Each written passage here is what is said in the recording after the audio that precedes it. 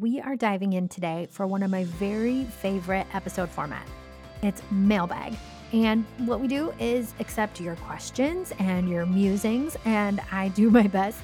I can't say I'm an expert in all these areas, but I do my best to give you my take and suggestions on how to approach the struggles or the challenges that you are facing. You're listening to Small Minded, the podcast that believes being small is a good thing. Because small steps lead to big impact, small towns have a big heart, and small businesses play a big role in our modern way of life. I'm your host, Molly Knuth, and here at Small Minded, we share stories and strategies to help small towns and small businesses flourish. Here's to a life well lived, being small-minded.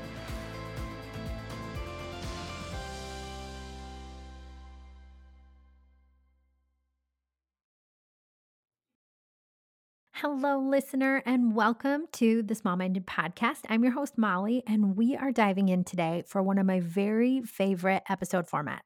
It's mailbag. And what we do is accept your questions and your musings, and I do my best. I can't say I'm an expert in all these areas, but I do my best to give you my take and suggestions on how to approach the struggles or the challenges that you are facing. So, over the last few episodes and the last few months, we've had the honor of having so many wonderful guests. So if mailbag isn't your bag, it makes me think of Austin Powers, but if mailbag isn't something you want to listen into, go back to some of our catalog of past episodes and check out some of the amazing guests that we've had on. I'm sure you will enjoy their expertise and their perspective on small town life and small business practices. But let's dive into question number 1. Okay. This listener asks, how can you be involved in your community but not lose money, donations, sponsorships, etc.? And man, this is a very good question. So thank you for the person who submitted it, because in small towns, right, we as small business owners not only are running businesses, raising kids, participating in community events, maybe on committees or nonprofit organizations. But a lot of times in small towns, the small businesses are the first stop for donations and sponsorships for these nonprofits and these school sanctioned events. So, this is a great question that the listener submitted, because just in the last couple of months, I have been asked to donate to our local baseball and softball youth league. I've been asked to donate to a school event. I've been asked to donate to another school event. And while I want to say yes to all of these things, I can't necessarily do it, right? You can't just donate to everything. And I love to help out the locals. But I also know that there are going to be so many more people that need the assistance or need the sponsorship than I am ready and able to donate to. So here's a couple of things that I do. First of all, I pick and choose the values that are closest to my heart. So as a former teacher, I know that I want to sponsor school events. So if the local private school needs something or the local public school needs something, chances are I'm going to try to support them and help them. The other thing I try to do is look at, okay, could this use my cash, or could I donate something in kind, like a video audit, which is just a service that I offer through my Molly Knuth Media business? Or could it also be where I help them market the event? Because that could be a really big boon to them. And while I'm not necessarily donating cash, that could be value of 100, upwards of $500, depending on the package that they want me to help them with. So those are a couple different things that I look at when I'm considering a donation. First up, are they close to my values? Second, could they use the cash, or could they use something else that I offer that would be equal or more value than a cash donation that I could afford at the moment?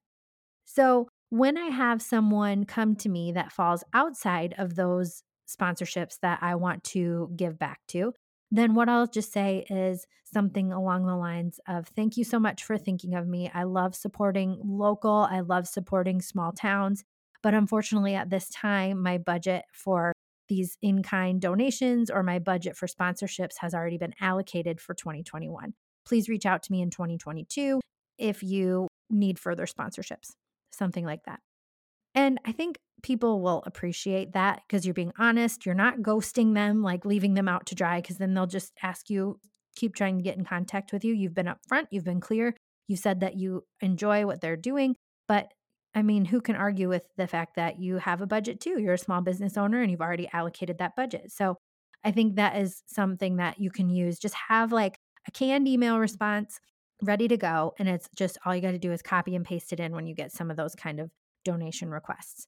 And I know the person that submitted this question, I know her, and I know that she probably gets requested a lot for some of the items that she makes. So you could probably do the same thing. It's going to be hard to say no, but I think you could approach it the same way and just say, hey, I have already met my quota for my 2021 donations with my products. And I really appreciate you thinking of me, but at this time I'll have to pass because I've met that quota. And in your head, you just have to like say, okay, can I take on one sponsorship per quarter? Can I take on one sponsorship per month? Or do I have like a certain dollar amount or donation number over the course of a year? So I would say just get clear with yourself about what are you willing to do. Think about what are those events and organizations that you would say yes to in a heartbeat because they're close to what you value and love. And then how can you kindly but clearly tell those other sponsorship requests that it doesn't fit into your business at this time? And I think that is going to be the best way to go about it. As we know, in small towns, we are like adjacent to everybody. We are connected to people through a lot of different things. So this is something that I know is super hard. But you have to remember too that you can't donate to everything and keep your business afloat, because trust me, if I could, I would. But I know that I can't do that. So it's just going to have to take you getting clear with yourself and then being clear with those requests that don't align with either your budget or your values at the moment. Okay, thanks so much for your question. I hope that helped. Question number 2. Do you know of any great rural women-owned business Facebook groups or masterminds? I love this question. So thank you so much, listener, for submitting it.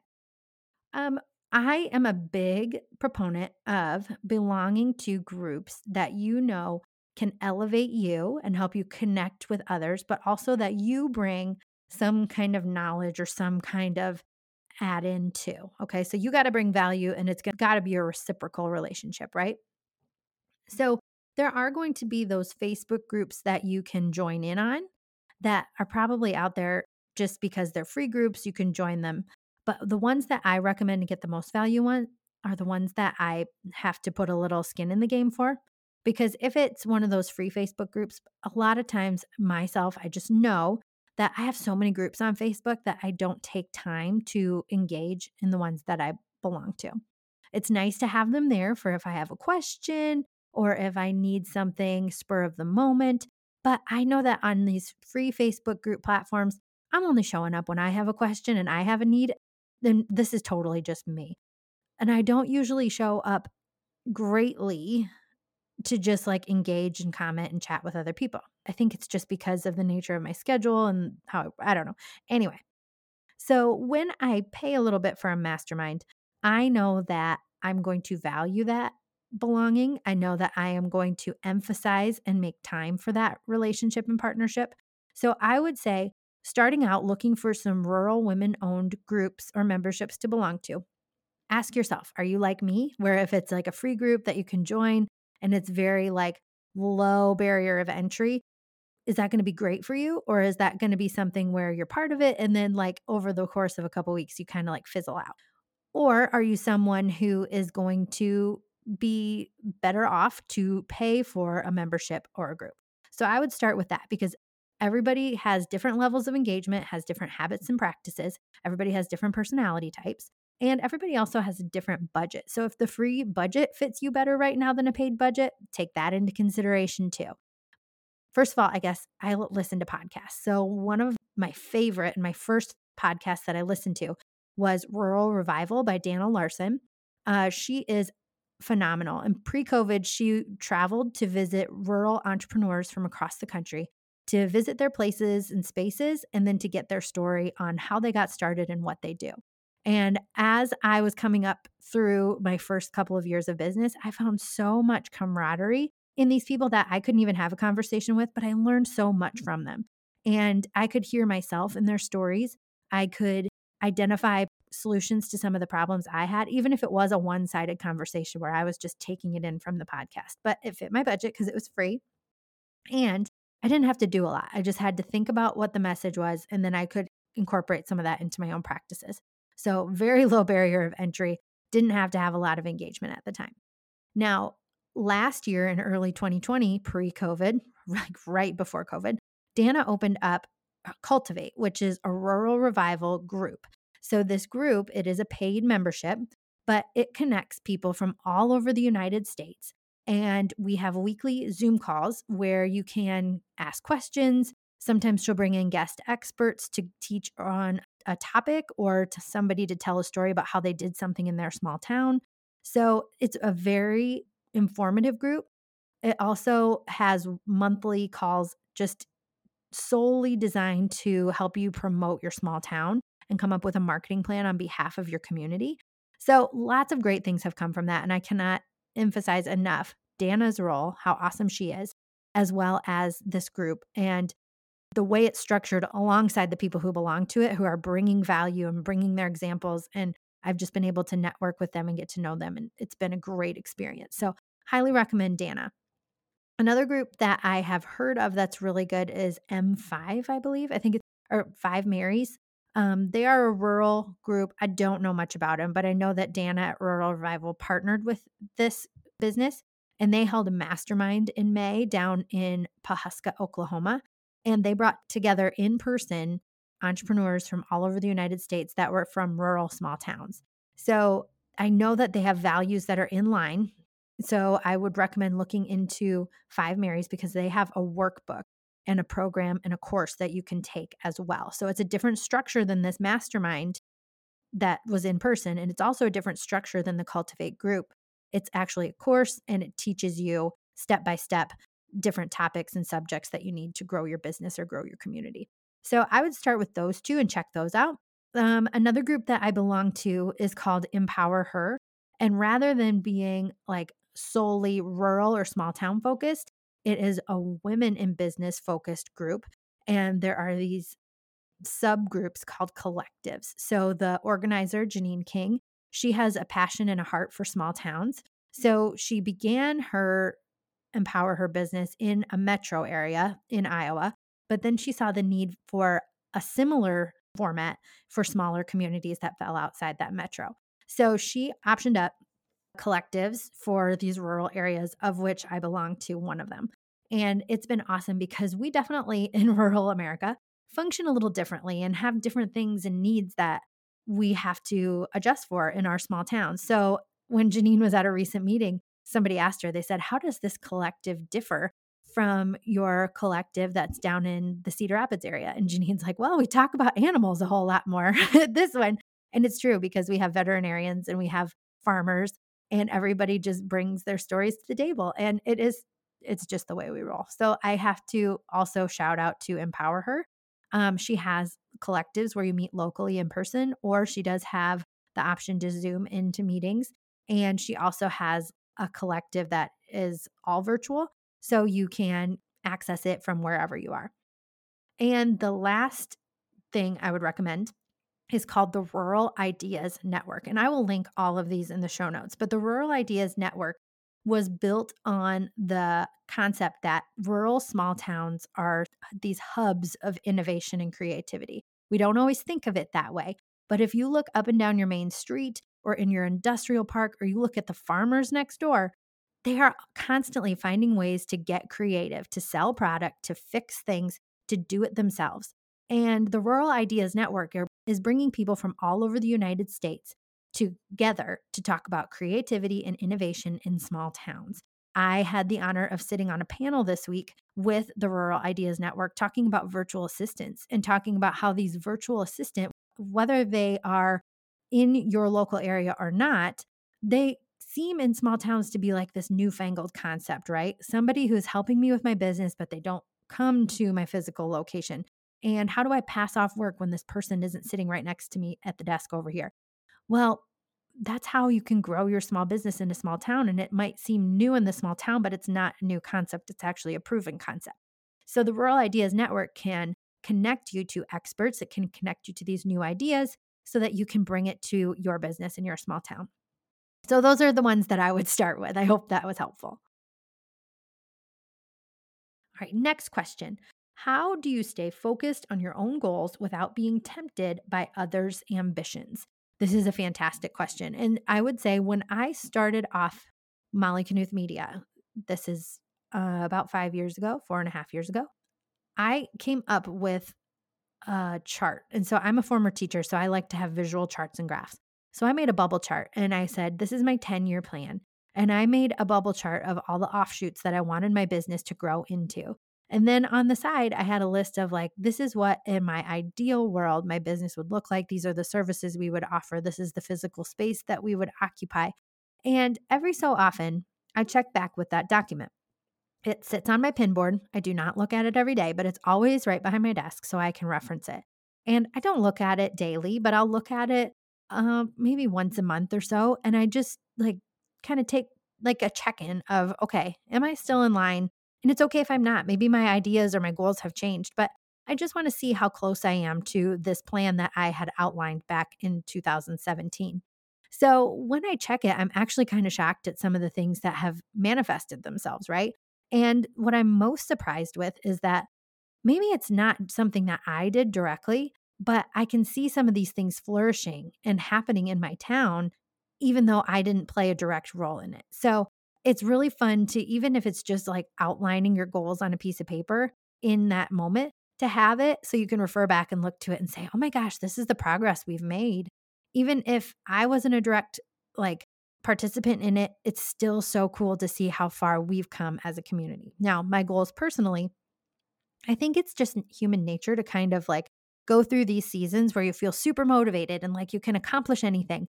And then you go through these seasons where you're like, oh my gosh, I am just doing absolute crap work. And like, what's happening here? And I'm not going to lie, like going into the pandemic, I was like, I don't know how my business is going to handle this. Marketing is going to be something that people are going to drop first from their budgets. I am, by the end of 2020, I am not going to have a business.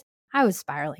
But actually, what happened in 2020 was my business boomed and I was able to do what I was already doing, which is teaching virtually and working remotely. And I was able to continue doing that. Now, as we got into 2021, I feel like I'm having a sense of come down where it's like, okay, things are stabilizing, we're getting back. I'm not running on adrenaline and like spur of the moment ideas and pivots like I had to in 2020, which is a good thing. But also, I'm kind of like, oh my gosh, I need to take a minute. And so I just a couple weeks ago had to sit down with myself and say, hey, where am I at? Am I on track with what I wanted? And not only am I on track with what I ultimately wanted when I made that original bullet list and those goals, if I am in line, is this coming to be the way I wanted it to? So, in full transparency, I think I'm accomplishing a lot of the things I set out to, but it is definitely taking more of my time and my family time than I had ever anticipated. So, one thing I noticed that I have to do this summer is I need to cut back. So, not that I'm dropping anything, I'm just saying, hey, I'm putting pause on this one extension of my business services so that I can have some time while my kids are out of school. And also, I need some of that like quiet space so I can get that creativity and center myself and make sure that where I'm going next is really truly what I want. And it's not just a reflection of, like you said, listener, it's not just a reflection of what I see other people doing in my periphery. It's definitely something that is in line with my needs, my family's needs, my business's needs, my team's needs, because each business operates differently.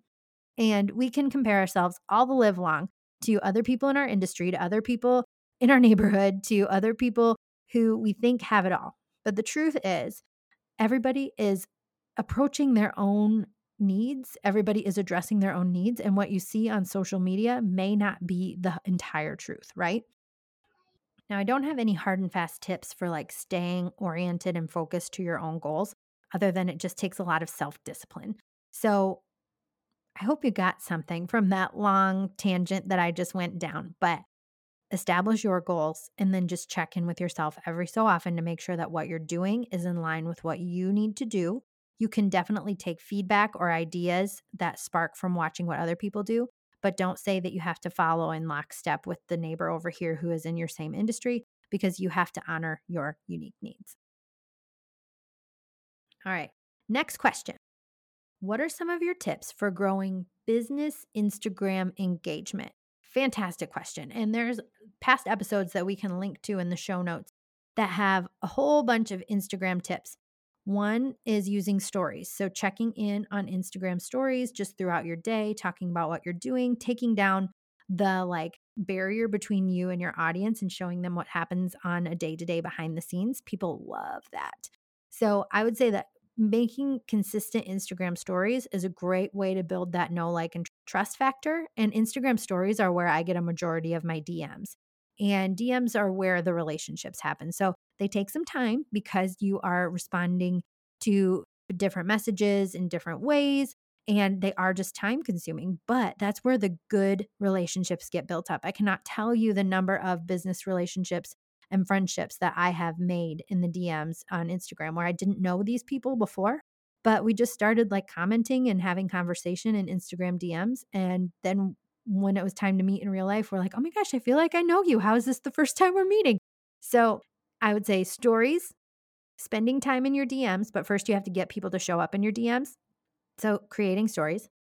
And then I would say use Instagram Reels. If you need some tips on how to do that, I have an Instagram Reels workshop that is free that you can get access to. We'll link in the show notes. But Reels are definitely something that are high visibility right now. They aren't crazy engaging, but you are getting a lot of views with a Reel. And I would say my average Reels views are somewhere close to 2,000 views per Reel. And for me, that has been great at getting visibility and getting some traction for my business on Instagram. And then again, those Reels then can lead to DMs. So I'm not making sales from Reels. I'm not making sales from Instagram stories. But what I am doing is getting people to message me so then I can create real life conversations and relationships. Okay. So I would say stories, Reels, showing up in the DMs. Those are going to be your big things to boost engagement. My other tip is going out and being engaging yourself. So that means dedicating some time each week to going and commenting on other people's accounts, DMing other people that you want to engage with. And this could be friends, this could be local businesses, this could be strategic partnerships that you would like to have down the road. But you have to show up and be engaging first, and then people will see that and they will start reacting to you. So engagement doesn't just happen by putting out great content or consistent content. That's definitely part of it, but you need to be reciprocal in your engagement. So go out and take the first step, or if somebody messages you, you have to be showing up and responding to them too. So it does take work, but those are the best ways that I can share with you to boost your Instagram engagement. And again, in the show notes of today's episode that can be found at mollyknuthmedia.com/blog, we will have the links for some of the past Instagram engagement episodes of the podcast, as well as the link for the Instagram Reels workshop that I had back in February. So you'll be able to access that for free. All right, our last question, friends. How did you price your services? And I am in social media marketing, so this is a really good question, but I think it applies beyond social media marketing. And then the follow-up question to that was, how do you know if it's too high or too low? So first of all, when I started my business back in 2016, early 2017, I was setting prices. And social media marketing as a business was like a really newfangled concept in this small town. So I didn't know how to price myself because I didn't see that it was a valued or needed service at the time. So just real clear, I priced myself at $15 an hour.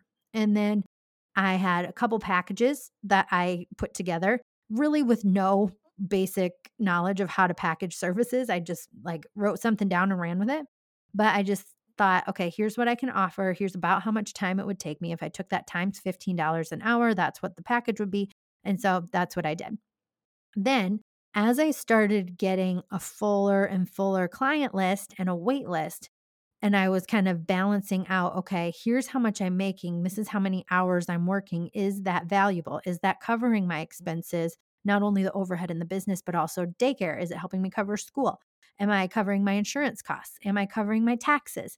So once I had had an established price and I started getting clients, seeing that there was a demand, and then I could assess if this was working well, that's when I had to adjust. So at the end of that first calendar year, so that would have been the end of 2017, I had to reassess. And I just said, okay, everybody, I sent out a message to my current clients and I said, hey, this is what's happening. I am going to reevaluate my prices. I will give you guys update of what the new prices are going to be.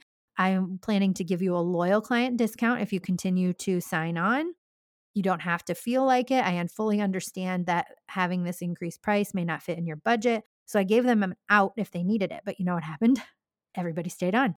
And so I said, all right, we're going to keep this rolling. So I said I would honor those prices for the next full calendar year because I didn't want to be constantly incrementally adjusting up.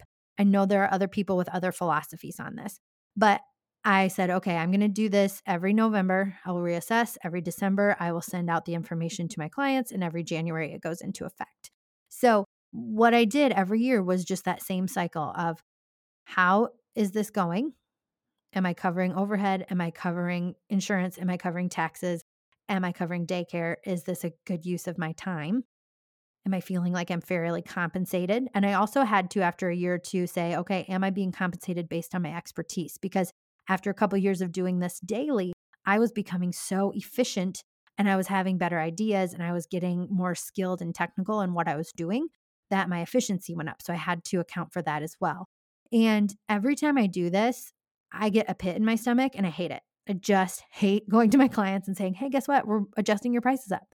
But I also make sure to say too, I'm still giving you guys a discount because you've been here with me. I show them, here's what you pay. Here's what a new client would pay. So they see that I am valuing their service. And throughout the year, I also give them, I have a client appreciation day. I give them gifts every so often. I just make sure that they know how appreciated they are. And that way they know that it's not just a paycheck for me, that I really do appreciate and value them as a partner in what we've got going on. But again, this is business. So it's business first. So I would say that that's how I approached it. How do I know if I'm being priced too high or too low? I look. So I look at what other people in my area are charging, and a lot of people have it on their website. And I would say that I'm in the ballpark for what other people in this area are charging, or low. I would say I'm low to in the ballpark. So I could increase up. But also I take that into account because I get a stomach ache every time I think about raising prices and having that conversation. So I think, okay, I cannot do this 3 times a year. I cannot double my prices. So I just try to do it in a way where I honor my needs and what I have going on, but also in a way that understands that this is a small town, small business, and they don't have infinite dollars in their budget. So my clientele is unique in that regards. But I would say you can tell if you're being priced too low if everybody is wanting to get on your wait list and if everybody is inundating you with requests. When you boost your prices, I think you'll notice that some of those people who are paying premium prices recognize that, and then they will just trust your expertise and your knowledge. I think you would be pricing yourself too high, and you'd know that if you are getting no response from your leads. If people are saying, oh, thank you for your time, but they're not asking to get on your wait list or get on your roster, I think you know that you're pricing yourself out. So it's a fine balance, and you have to constantly reassess. And what works for me may not work for you, but that's how I do it. So I hope that was helpful, but it is totally just my anecdotal experience. All right. Those were all the questions we had for this month's edition of the mailbag. I just love hearing what you guys are really wondering. And if I could provide any kind of nugget of information and be helpful to you, I'm just eternally thankful. So thank you guys so much for listening in. If you want any of those links that I referred to, please head over to mollyknuthmedia.com/blog, and you will be able to access links to each of those services and programs in the show notes for today's episode. Thank you so much for being here, small-minded listener, and I will be back next week with even more. Hey there, thank you so much for tuning in to another edition of the Small Minded Podcast, the place on the internet where we celebrate small towns, small businesses, and the people who love them. If you enjoyed this episode, we would be forever grateful to have a review of your experience over on iTunes, Spotify, our website, or wherever you tuned in today. And as always, we welcome you sharing this podcast with your friends and family on social. You can find us on Instagram and Facebook at Small Minded Podcast or at mollyknuthmedia.com/podcast. Please go out, make today a good one, take a small step towards a bigger impact. Here's to a life well lived, being small-minded.